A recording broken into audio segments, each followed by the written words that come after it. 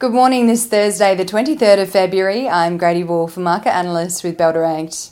Wall Street closed mixed on Wednesday following the release of the Federal Reserve's latest meeting minutes from earlier this month.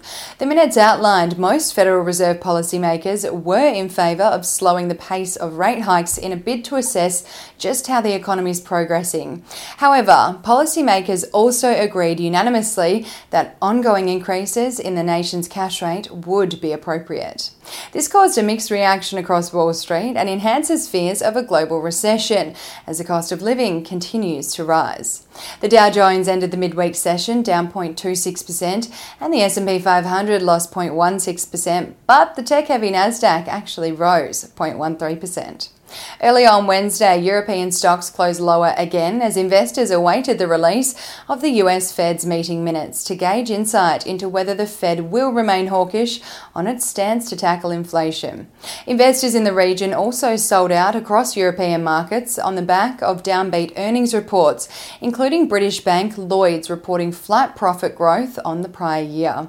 The Stoxx 600 fell 0.3%, Germany's DAX closed flat, the French CAC fell 0.13%, and in the UK, the FTSE 100 shed 0.59%. Taking a look at commodities, iron ore is again the only key commodity trading higher this morning, up 2.31% at $133 a tonne, while oil is down 3.4% at $73.76 a barrel, and gold is down almost 0.5% at $1,825 an ounce.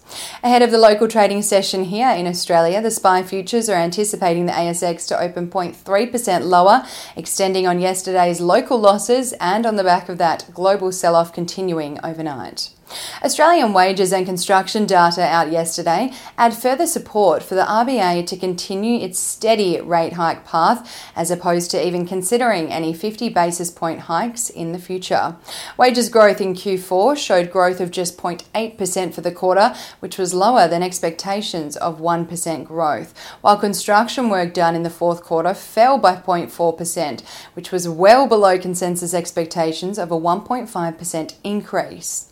Stocks trading ex-dividend today include Codan, Whitehaven Coal, IRES and JB Hi-Fi Group. If you've been thinking about these stocks, it might be worth considering buying in today, as stocks trading ex-dividend generally trade lower on the ex-dividend date.